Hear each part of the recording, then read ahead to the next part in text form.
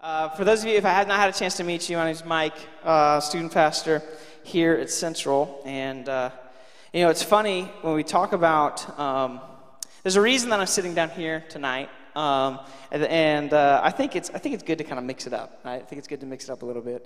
And those of you who've been with me for a little while, you know that I'll probably start sitting down.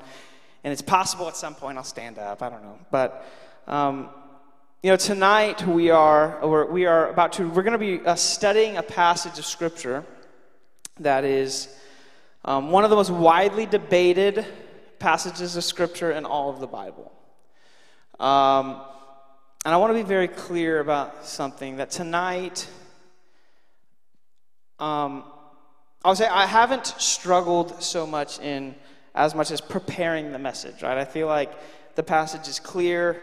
It hasn't been much of a struggle in that aspect. I'll tell you that the struggle has been really almost, how do you deliver this in a way to where everyone can understand, and at the same time people don't make assumptions about what I'm saying. They're assuming I'm trying to say something that I'm not saying, or whatever it may be. And honestly, this is a difficult passage. There's verses in Romans 9 that are very difficult for us to understand. And honestly, there are many verses in here that will offend most of us in the room. What I mean by that is that there is no chapter in the Bible that I can think of that, when properly understood, will humble you more than Romans chapter 9. And when it comes to difficult chapters, or difficult passages of Scripture in general, the temptation for myself, I'm just going to be honest, the temptation is to skip it. That's the temptation, right? This is a hard passage. What do we do with this? You know what? I don't want to confuse people. I don't want to offend anybody. So the temptation is to skip it. And Lord knows, throughout the day today, Satan has given me several reasons to just skip it. I've woken up to people telling me that I probably shouldn't teach it, and I've had other people say that they're concerned about hearing it, and then about an hour and a half before Encounter started, all of my notes were deleted and I lost them, and I don't have really any notes tonight, but I will tell you this, is that if there's a reason that Satan does not want us to study a passage of Scripture, understand this, that is a passage of Scripture that you should run to, not from. That we don't run from passages of Scripture. We don't run from difficult topics. If anything, what we want to do is we want to say, okay, what are the difficult passages? And I want to run to those. Because I will tell you this, is that when Romans 9 is properly understood, I'll tell you that it will humble you, but it will magnify your view of who Jesus is. It'll magnify your view of what God has done for you and what God has done for me. Now, I'll say that Romans chapter 9 also is it's a debated passage because it talks about a topic that a lot of people like to debate. In particular, it happens to be a topic that most people get very, very passionate about, and it's a chapter that people who are passionate about this topic will often set up camp in this chapter, and they will use it as a platform from which to argue their doctrinal stance. And I want you to know that tonight, my goal is not to teach to you a doctrinal way of thinking. My goal is not to teach you about a certain form of theology. Our goal tonight is to collectively walk through Romans 9 and pull out what is God telling us through His Word. Does this make sense? That tonight you're going to hear words like election and predestination and different things like this, but I want us to understand that tonight is not about studying a topic. It is about studying the Word of God. You with me? And likewise, I will tell you this, is that there is topics that we're going to talk about tonight that you will probably disagree with me. But I want us to understand something, is that when it comes to, there are things in the Bible that are closed-handed, that we cannot disagree on these fundamental truths, right? Jesus is the Son of God. If you disagree with that, you're not a Christian. Jesus died on the cross for our sins. If you disagree with that, you're not a Christian.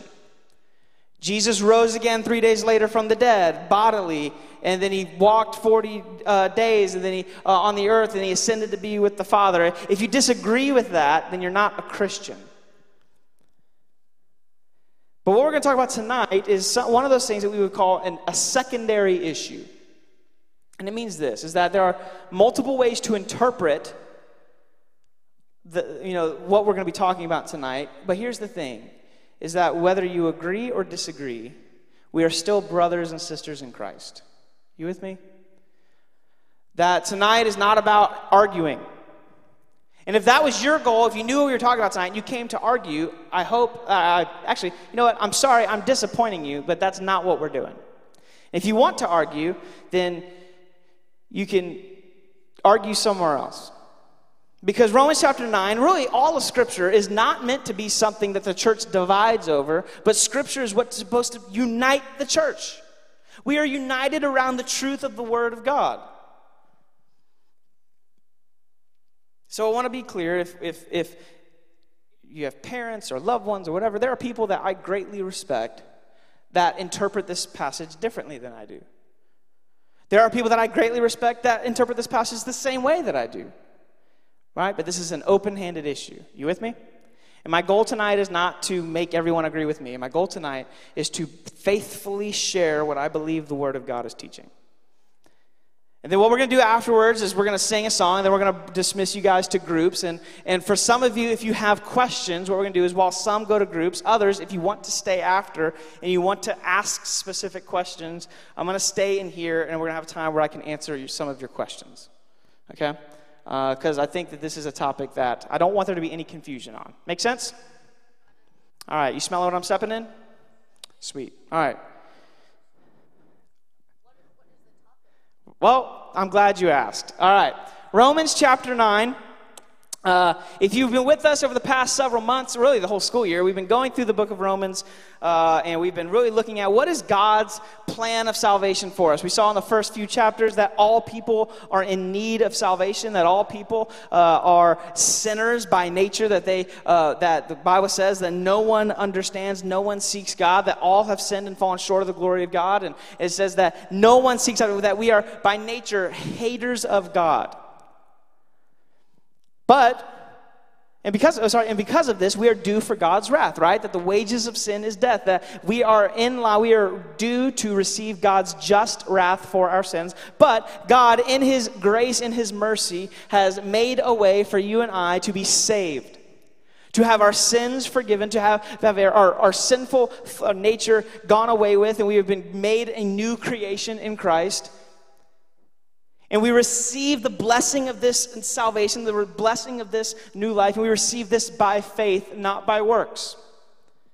That it's not about what you do or what you have done, but it's all about who Christ is and what He has done on your behalf. And we receive this simply by faith. And we saw in chapter 8, right, what does it mean? Man, it means this idea that there's no condemnation and that we are heirs in Christ and we have a future glory. And no matter what this world throws at us, we have a confidence and a joy and a peace that can't be shaken. And then the fact that because of this, man, because of what God has done, that there's nothing that can rip us out of His hand, that there's nothing in all of creation that can separate us from the love of God in Christ Jesus our Lord. It is just magnificent joy in this. And if you were with us last week, we kind of introduced this idea of the topic of election. If you weren't here, I encourage you can go on our YouTube channel, Central Students, and you can go on our YouTube channel. You can watch the sermon from last week, or you can listen to it on podcast. I know it's on Spotify, and I think Apple Podcasts. I'm not 100% sure. Is it on Apple Podcasts, Josh? If he's in here. He said yes. Okay, sweet. Yeah, it is. So you can listen to that. So we kind of introduced this idea of election, but really it's important for us to say, all right, we're going to continue on in what he's talking about and into chapter 9. So I want to start in verse 1. It says, I am speaking the truth in Christ. I am not lying. My conscience bears witness in the Holy Spirit that I have great sorrow and unceasing anguish in my heart. For I could wish that I myself were accursed and cut off from Christ for the sake of my brothers, my kinsmen according to the flesh. They are Israelites, And to them belong the adoption, the glory, the covenants, the giving of the law, the worship, and the promises. To them belong the patriarchs, and from their race, according to the flesh, is the Christ, who is God over all, blessed forever. Amen. But it is not as though the word of God has failed, for not all who are descended from Israel belong to Israel.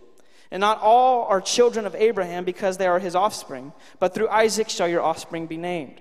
This means that it is not the children of the flesh who are the children of God, but as the children of the promise are counted as offspring. For this is what the promise said: about this time next year I will return, and Sarah shall have a son.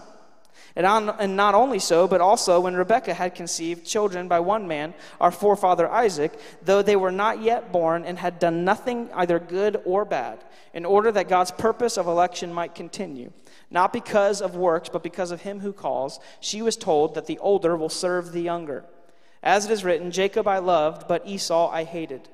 What shall we say then? Is there injustice on God's part? By no means. For he says to Moses, I will have mercy on whom I have mercy, and I will have compassion on whom I have compassion. So then it depends not on human will or exertion, but on God who has mercy.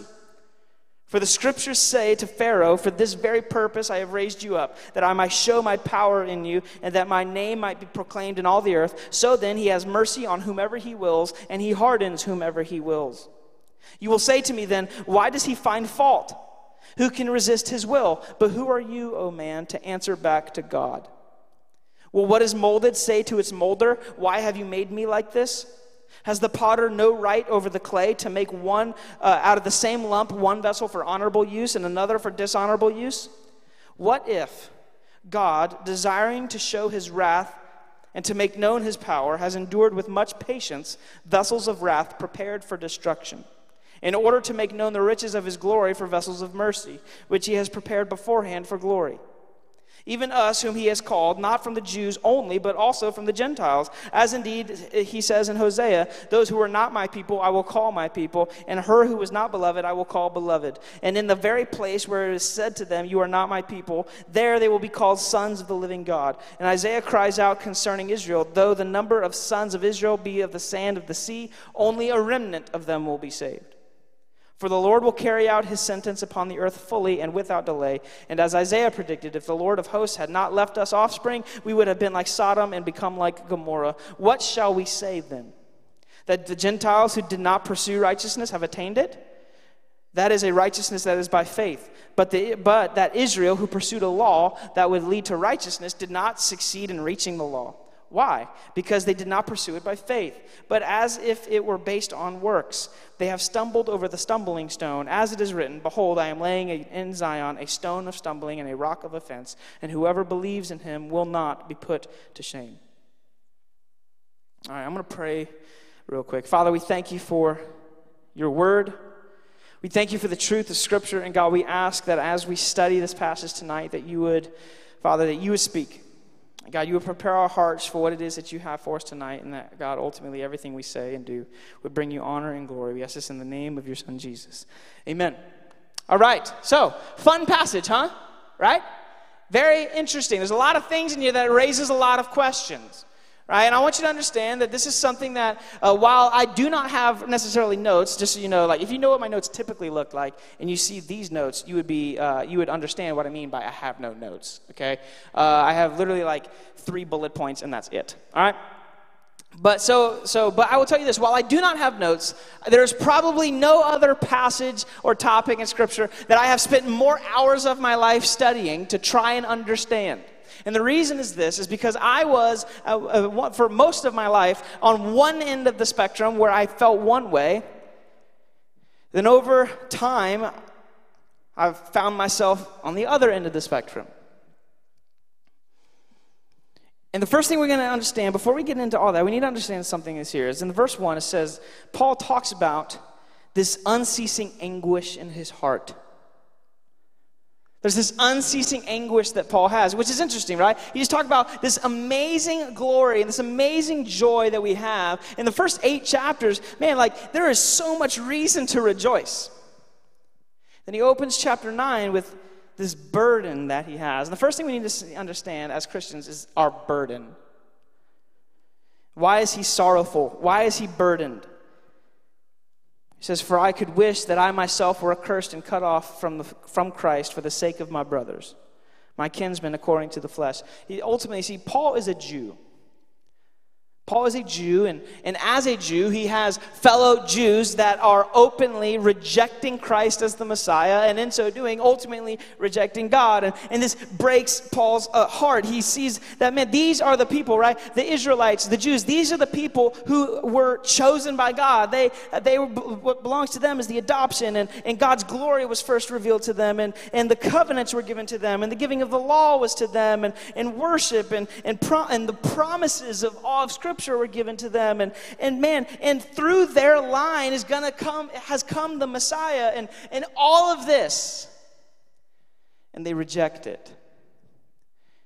And Paul is heartbroken over this fact. And here's something that you need to know. As a Christian, we are burdened for lost people. We have a desire to see people saved, do we not? We do, we should. I'll be honest, if you don't have a desire to see people saved, you should question if you're a Christian. If you're okay with people people rejecting God and going to hell for all of eternity, if you're okay with that, you need to check something. But how does Paul describe this anguish? He literally says that I would be, if possible, I would give up my salvation so that they could have it. Now, whether Paul actually means this, or he's simply speaking in hyperbole, we don't know. But regardless, the fact remains that Paul wants people to be saved. And we do too. This makes sense. I have my beautiful daughter. She is 10 months old. When she was first born, she was just merely hours old, and I remember holding her. And I looked at her and I told her, I was like, "All right, Carly, there's this guy named Jesus. I'm going to tell you all about him, And I explained to her, I was like, this was hard to say because she was literally, I just watched her be born, and I was telling her, you were born a sinner, but and talking to her, and obviously, I know she's not going to remember this. I know she doesn't even understand what I'm saying. She's honestly she probably feels like, I go fishing a lot, and when a fish gets yanked out of water, and it's just like, that's probably what she felt like, But I pray that my daughter would grow to know Christ. Every day, Kayla and I will pray individually, and then also many times collectively. We pray that God would reveal himself to our daughter, and that ultimately she would grow to love Christ. And I think that there's nothing that would break my heart more than the thought of that not being the case. But not only for her, but for many other people that I know and love. People in my family, people who I grew up with, that I pray that God would save them. And here's the thing that we need to know, guys, is that because we are burdened for the lost, there should be nothing that we are not willing to sacrifice to get the gospel to people who need it. People need the gospel. Do you believe this? That if people do not have the gospel, if they do not place their faith in the gospel, they will spend eternity in torment in hell.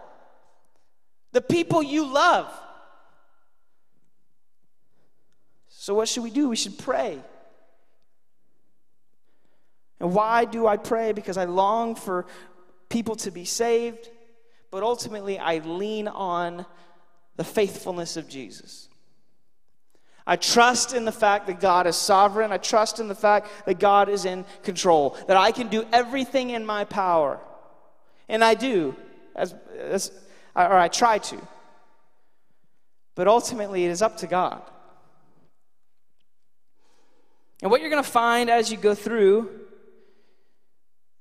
in the book of Romans and much of Paul's writings, but in particular the book of Romans, and especially in Romans 9, 10, and 11, is that Paul is going to anticipate responses from people who disagree with him. He's going to say something, and then he's going to anticipate what they're going to say in response, so he's then going to answer those rebuttals. Which leads us to our second point. We see our burden. The second thing we see is our confidence. Because if Israel... these are the people who were chosen by God, are they not? This is God's chosen people, Abraham, living in the land of Ur, and God unconditionally goes to Abraham, calls Abraham, tells him, I'm going to make a great nation out of you. And out of this, we have all of the stories of the Old Testament. And we see, man, God has chosen them. He's revealed himself to them. He loves them. If you go to Deuteronomy chapter 7, God says to them, I did not choose you because you were a great nation. I did not choose you because you were wealthy or anything. I chose you because I chose you. But we see here that, what does Paul say? Is that despite all of this, they reject Christ. They're lost and they're broken. And here's the question. If God has revealed himself to Israel, given them his word, given them all of these wonderful things, then the question is this: how can I be confident that God will hold me? Because here's what we have, is that we have people who have encountered the word of God in a way that no one else on earth have, and they have rejected God. And here is the question that Paul's opponents are going to say. Does this mean that God's word has failed? Has God failed? I mean, he gave himself to these people. Has God failed Israel? And the answer is no, he has not. But I mean, he's revealed himself to them, and most of them reject him, and they're not saved. Has God failed? No, that he has not. Verse 6, but it is not as though the word of God has failed. In that verse 6, it is not as though the word of God has failed, is the verse that is the main point of the rest of the chapter. God does not fail to save. God does not fail.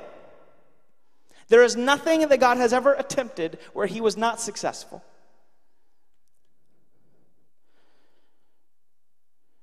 So he's going to go on. It's not as though the word of God has failed. Okay, well then if he hasn't failed, Paul, then explain why the Jews are not saved. And this is the tension we live with, is it not? Why are not all people saved? This is a question you have to ask. And we talked about last week, we talked about election, and we talked about the fact that God has elected people for salvation. And we talked about, we're not going to get into, how that works. We're just going to say it as a fact because the Bible makes it very, very clear. And I had a bunch of verses tonight in addition to the ones I read last week, but I lost my notes. But read Matthew 22, John 6, John 10, 1 Corinthians 1, 1 Thessalonians 2, 2 Thessalonians 2, or 1 Thessalonians 1, 2 Thessalonians 2. It's all over the place.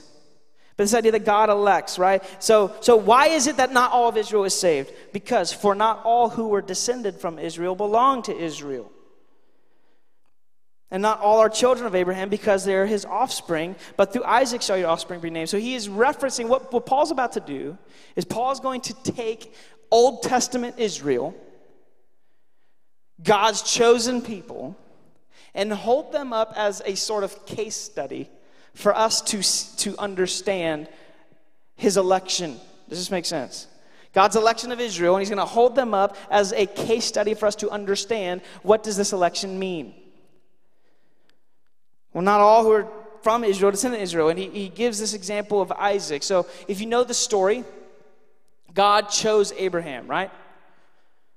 God chose Abraham. He says, Abraham, get up, go to the land that I will show you, and I will make a great nation out of you. And look up at the stars and count how many stars. And can you count them? No, you can't. And so shall your offspring be. And through you, all the nations of the world will be blessed. And God gives this amazing promise to Abraham. This amazing promise to Abraham. But there's a problem. Abraham is old. I'm not talking like how some of you think I'm old, or how some of you think that Mr. J is old when he's not. I got your back, right? I'm talking this man was dusty, right? Bible says nearly 100 years old at this time. He's like, that sounds great, God, but how is that going to happen? Like, I can't have kids. My wife she's old with me. We can't have kids. So if you know the story, what does Abraham do? He takes his wife's servant Hagar, and he sleeps with Hagar, and he has a son through Hagar named Ishmael. We're going to go to Genesis 12. You don't have to turn there, but if you want to, you're more than welcome. Genesis chapter 12. Let me make sure that I get where I'm going here. Actually, no, 17. Forgive me. Genesis 17. All right. It says, and God said to Abraham, as for Sarah, your wife, verses 15, you shall not call her by Sarai, but Sarah shall be her name. I will bless her. Moreover, so God's talking to her. God's talking to Abraham, talking about all this stuff. Verse 17. Then Abraham fell on his face and laughed. Because God just told him that Sarah is going to have a child. Yes, I know you just had Ishmael, but no, Sarah's going to have a child. And Abraham gets on his face and laughs. Imagine laughing in the face of God. That's not a good idea. But he laughed and said to himself, shall a child be born to a man who is 100 years old? Shall Sarah, who is 90 years old, bear a child? And Abraham said to God, oh, that Ishmael might live before you. Abraham says, God, well, look at Ishmael. He's of my line. Right? Romans 9, right? Not everyone who's a child of Abraham. Well, this is a child of Abraham. He's like, man, this is it. But what does God say in response? God said, no. But Sarah, your wife, shall bear you a son, and you shall call his name Isaac. And I will establish my covenant with him as an everlasting covenant for his offspring after him. God says, okay, you have two people, both offspring of Abraham. God chooses one and not the other. Why? Right? Why would he do this? Well, Paul's going to go on and explain this even further. Right? So Isaac shall your offspring be named. Verse 8, this means that it is not the children of the flesh who are the children of God, but the children of the promise are counted as offspring. Basically saying this, that many of the Jews then, they thought that they were saved, they were right with God, simply because they were Jewish. And here's the thing, right? Because we talked about election is a thing. It's undeniable. And here's the thing. Anyone who believes this Bible believes election exists. The question is, what does it mean? How does God elect?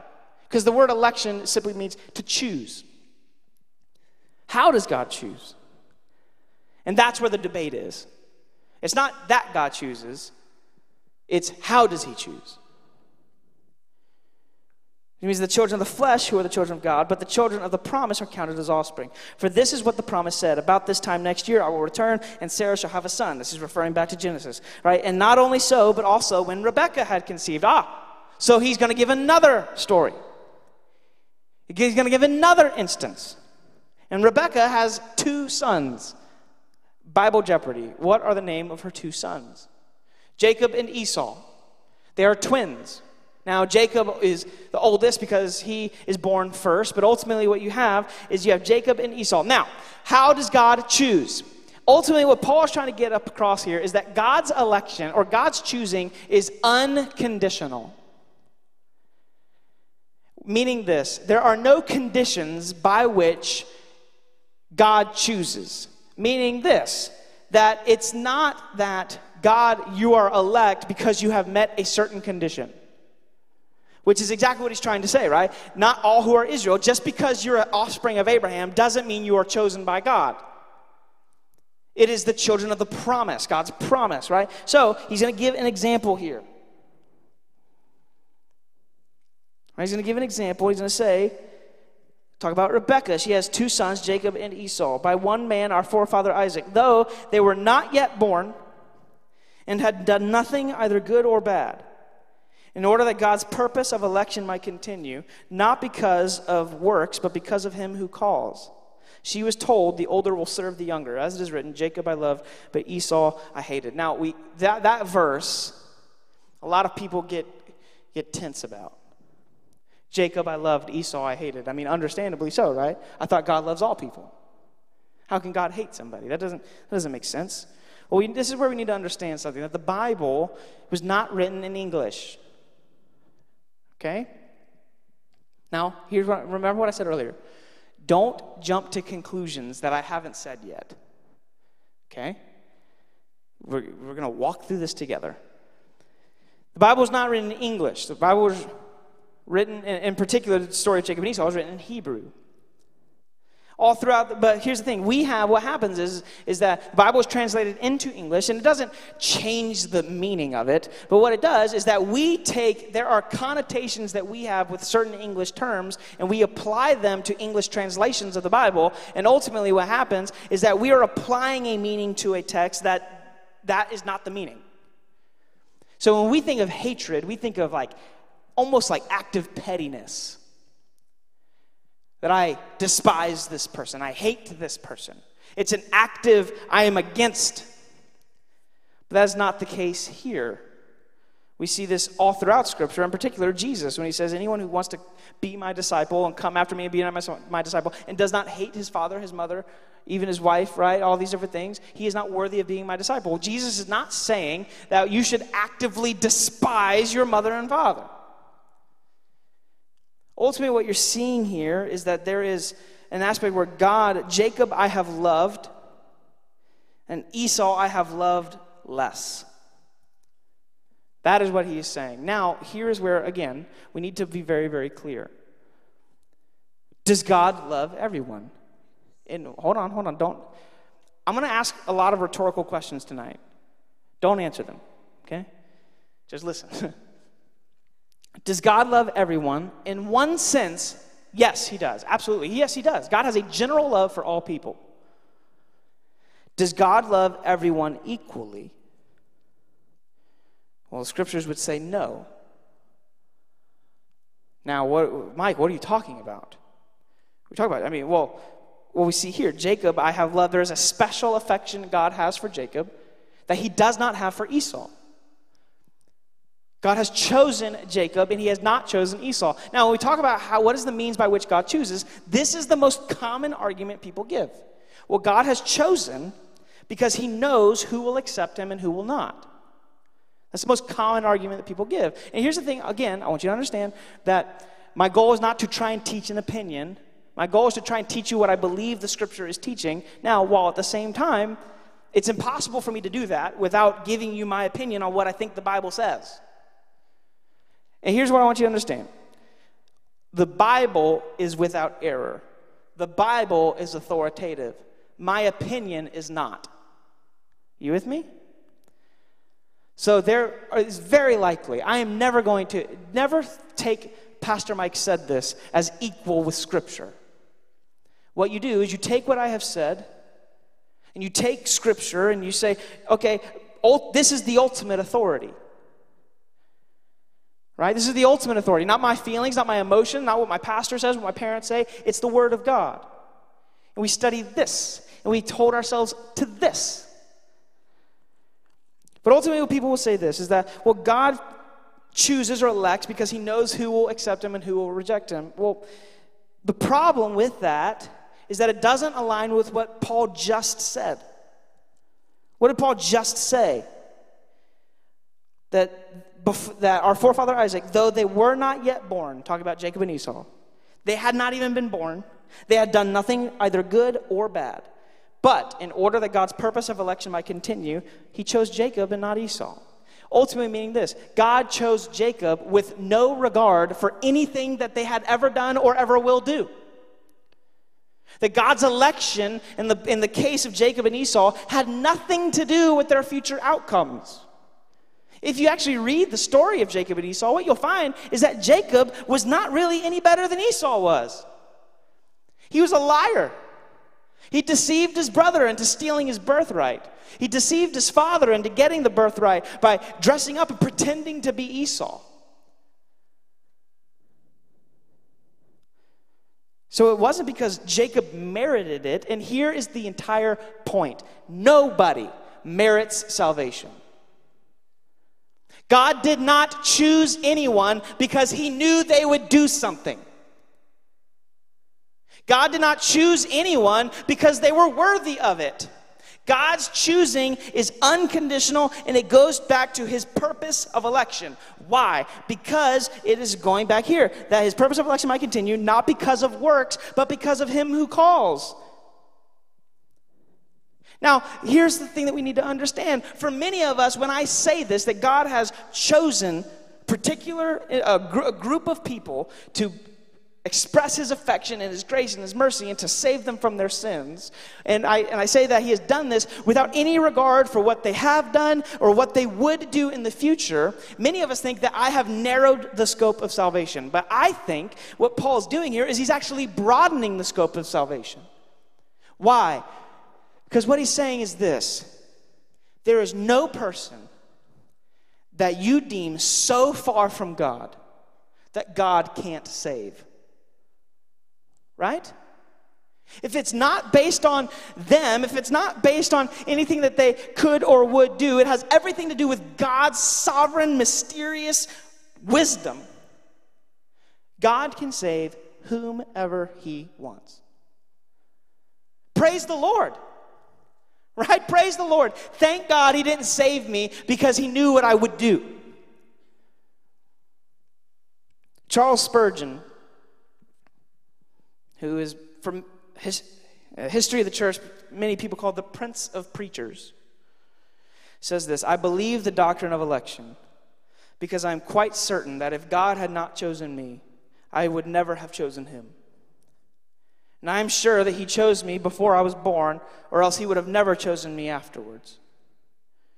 And he must have elected me for reasons unknown to me, for I never could have found in myself why he should have looked upon me with such a special love. So I am forced to accept that great biblical doctrine. See, this does not limit God's salvation. It broadens it. There's no one that meets the conditions of salvation, which means that there's no limit to who God can save. There have been people in my life that in my mind, thought, man, I'm going to pray for salvation because I love this person, but it is hard for me to possibly fathom them coming to faith. And I've seen God do miracles. Meaning this, guys, if there are people in your life that you are burdened for, go to the only one who can do something about it. Right? God chooses. God saves. But why are we, but there's a lot of questions that come up with this, right? 2 Peter 3:9, God is not willing that any should perish, but that all should come to eternal life. 1 Timothy or 2 Timothy is one of the two. If I had my notes, I would have had it. Right, it talks about the fact that God desires all to come to salvation. God desires for all people to be saved. Ezekiel says that God takes no pleasure in the death of the wicked. So, Mike, what do you have? What you're saying is not what I believe the Bible teaches, but here's the thing that we have to acknowledge as true, is that there is the fact that God desires all people to be saved. This is true. Has God decreed that all people be saved? No, he has not. So what do we do with this? Well, we have to understand there's multiple perceptions of God's will. And we can put it to you this way, that there is God's will of decree and God's will of command. You guys with me? I'm trying to make this, I'm trying to walk through this a certain way, okay? So if you have questions, please feel free to ask afterwards, right? God's will of command and God's will of decree. Here's what I mean by that. There is things that God's will that he has made evident to us. Right? So God's will, is it God's will that people murder? No, right? It's not. It is not God's will that people murder. Right? So God's will is that people do not murder. Now here's what we need to understand. If you want to understand this tension between God's decreed will and God's commanded will, look at the cross. Because we've just said that it is not God's will for people to murder. But here's the question you have to ask. Was it God's will for Jesus to be murdered on the cross? This is a good question, is it not? Does God will for murder? Absolutely not. But what do we see in Scripture says, Isaiah 53, that it pleased the Lord it was the will of the Lord to crush him. That Jesus was handed over according to the predetermined will of God, Acts 4. So in one sense, no, it was not God's will. But in another sense, it absolutely was. What do you have? God's will of command was no. But God had decreed it would take place. Now here's the question. How can God decree that sin take place without being guilty of sin? That's a great question. This is where we get down to this understanding of something. You have to understand that as a sinful person, just how radically sinful you are. This is an illustration that's not unique to me, but it's the best illustration I've ever heard on it. I love the movie The Lord of the Rings, or the movies, the Lord of the Rings movies. And in The Lord of the Rings, there is these creatures called the orcs, and you get orcs, and then after that you get the Uruk-hai, which were made by Saruman, the evil white wizard, and these Uruk-hai are made out of the dirt evil. They're evil from the start. They are from their conception evil. And you have Aragorn and Legolas and Gimli, and they're going through, and they are just whacking these dudes, right? They are just slaughtering these Uruk-hai. And every time they kill one, what do? Yeah. Why? Because they're evil. And here's the problem. You don't think people are. People are evil. I, apart from Christ, am wickedly sinful. Please understand, guys, God owes salvation to nobody. He owes salvation to none of us. Because this is the next question. Verse 14, what shall we say? Is there injustice on God's part? That God would choose some and not others? That doesn't seem fair, God. And that comes from the perspective of thinking that God owes salvation to all people. But he doesn't. The only thing that you and I deserve is wrath. And this goes back to in earlier in Romans when he says that God said to Moses that I will have mercy on whom I have mercy, and I will have compassion on whom I have compassion, right? He has mercy on whomever he wills, and he hardens whomever he wills. This is going back to Moses in the Exodus. When Moses is on top of Mount Sinai and he's receiving revelation from God, what is going on at the bottom of Mount Sinai? Anybody know? Sorry, I mentioned the rhetorical question thing, and you guys are obeying perfectly. Okay, what? They made a golden calf. Moses has been gone for like 4 seconds, and they're just like, yo, Aaron, make us a god to worship. That's literally what they said. And if I was Aaron, I would want to just, I say this, but I probably would be just as dumb as Aaron was. But in my mind, did you not pay attention to anything? But what do? They worship this golden calf. They worship this pagan idol. And Moses is on top of the mountain. And what does God says, I'm about to just wipe these people out. He tells Moses, I'm going to wipe them out. They have totally disregarded me. They've totally rejected my covenant. They have totally done all this. You know what? I'm going to wipe them out, and I'm going to preserve you, and I'm going to fulfill my promise to Abraham through you. And he would be totally just to do so, would he not? But Moses intercedes. He prays and he says, God, don't do it. Now, ultimately, we know that God doesn't change his mind. But what we see is that God, that through prayer, Moses intercedes for the people, and God says, okay, I will spare them, but I will destroy 3,000 of them. Now, granted, there's like well over 1 million of them. Now, don't get me wrong, 3,000 is a lot, but you know what I'm trying to say. Here's the question. 3,000 people killed for their sins. The rest of them spared. Here's the question. Did God do anything unjust to those 3,000? No, he did not. Then what spared the rest of them? Strictly his mercy. That he chose to be merciful. Did they deserve it? No. Were they just as deserving of destruction as the 3,000? Yes. But God, in his sovereign wisdom, chooses to be merciful towards whom he chooses to be merciful.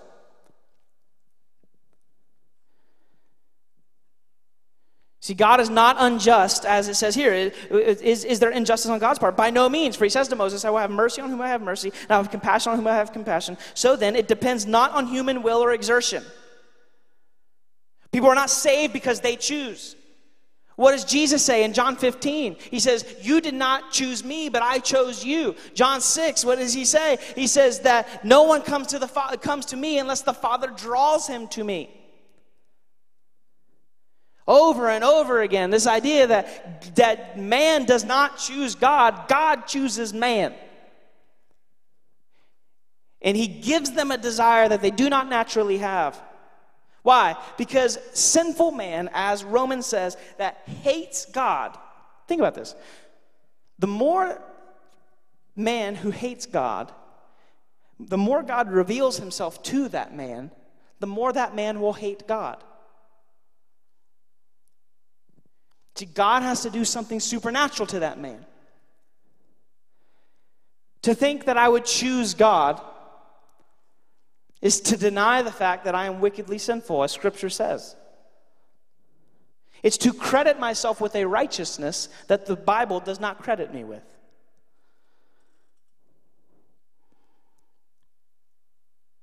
God is merciful, and we are truly evil. For the Scripture says to Pharaoh, for this very purpose I have raised you up. And he talks about this idea of Pharaoh. And now Pharaoh, God raised up Pharaoh simply to demonstrate his power. Now here's what I want us to understand. You can disagree with me on this. That's totally fine. You have that right. But here's what Paul's about to say something. And if you're going to disagree with me, don't let it be because of this reason. Verse 18, so then he has mercy on whomever he wills, and he hardens whomever he wills. Verse 19, you will say to me then, why does he still find fault, right? This response, okay, well, if God has elected, then why does God find fault? It's like judging a man, it's like judging a blind man because he can't read. Right? That doesn't make sense. Why would God do that? For who can resist his will? Verse 20, but who are you, O man, to answer back to God? Will what is molded say to its molder, why have you made me like this? Has the potter no right over the clay? And that's the point. Verse 21. Has the potter no right over the clay to make out of the same lump one vessel for honorable use and one vessel for dishonorable use? Here's the point, guys. If you're going to disagree with me, don't let it be because you say God doesn't have that right. Because here's the thing. God can do whatever he wants. And whatever God does, it is righteous.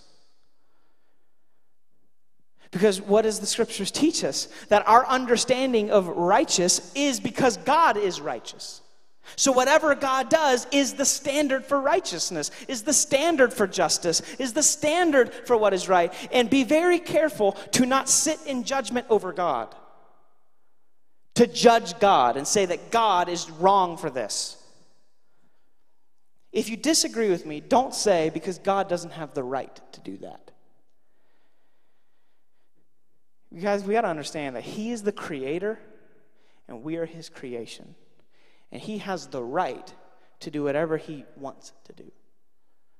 Now, ultimately, we are deserving of his wrath. But we have to understand that. This is an illustration that's not unique to me, but I think it's another great illustration. As a parent, now my daughter is, like I said, 10 months old. She doesn't really argue with me, which is good. Thank you. Right? She doesn't argue with me, but I know this, is that kids, by nature, argue with their parents. What I find amazing, and I look back, now that I'm getting older, and I look back at when I was younger, and my parents would tell me things, and I was so convinced that I was right. I'd be 10 years old, looking at somebody, I'd be 10 years old, looking at somebody in their mid-30s, and convinced they have no idea what they're talking about. And there's that parent-child dynamic, right? That it's so easy to forget that the parent is the parent for a reason. And the child is the child for the reason. And the parent knows more than the child does. I hate to break this to you. It's just the truth. But and isn't it amazing how a 5-year-old can think adamantly that they're right when their parent, who's 20 plus years older than them, knows that they are wrong. How much more the difference between me as a 29-year-old and the infinite, endless, eternal God. When I say things, and he looks at me and he says, you have no idea what you're talking about. But thank you for his grace. So we see that his grace, his election is unconditional, but also we see this, and this is, towards the end of what we're going to do, and I'm sorry this is taking a long time, but I think it's very important that I go slow through this, and there's so much more I can talk about, but I'm trying not to, right? But we see that his grace, his election is unconditional, but second, we see that his election is effectual. It accomplishes its work. There is nothing, please understand me here, guys. There is no one that God attempts to save that he fails to save. Ask yourself this. Can God do anything? Yes. Has God ever tried something and failed? No, he has not. So we have to understand that there is no one that God seeks to save that he is incapable of saving. Which is also something that we should not be discouraged about. We should be joyful in this, guys. Why? Because if you've responded to the call of the gospel, God will accomplish your salvation. When Jesus is on the cross and he breathes his last and he says, what? It is finished. He doesn't say it started and I hope they can keep it up. He doesn't say, well, I did my part. Let's see what they do. On the cross, Jesus purchased God's elect. It was done. It was finished. There was nothing that could unwrite it. There's nothing that could change it. It was done. He says it is finished. Which means that when you look at God's work in your own life, man, he who began a good work in you is faithful to bring it to completion. Jesus did not waste his blood on anybody. Everyone that he calls savingly is ultimately saved.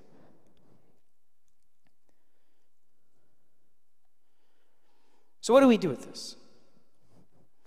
Good question, right? Do we just sit back on our hands like, oh, well, what's the point? God's determined everything, so what's the point? No, here's the thing, guys. We talked about our burden. We talked about our confidence. But lastly, we talk about, and this is way shorter, so don't worry, our responsibility. I want to be very clear. Romans 9, verse 30, going through the end, talks about, look, we have a responsibility to respond to the gospel. Some of you are like, well, how does that work? I'm going to be honest with you. I don't know. But here's what I will tell you. The Bible is clear. God is sovereign over salvation, but you and I are accountable for what we do with the offer of the gospel that's placed before us. You are responsible.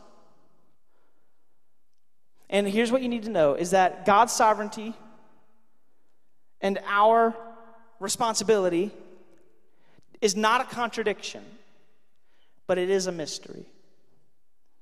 It's a mystery. Paul says this repeatedly in Scripture, that it is the great mystery of our salvation.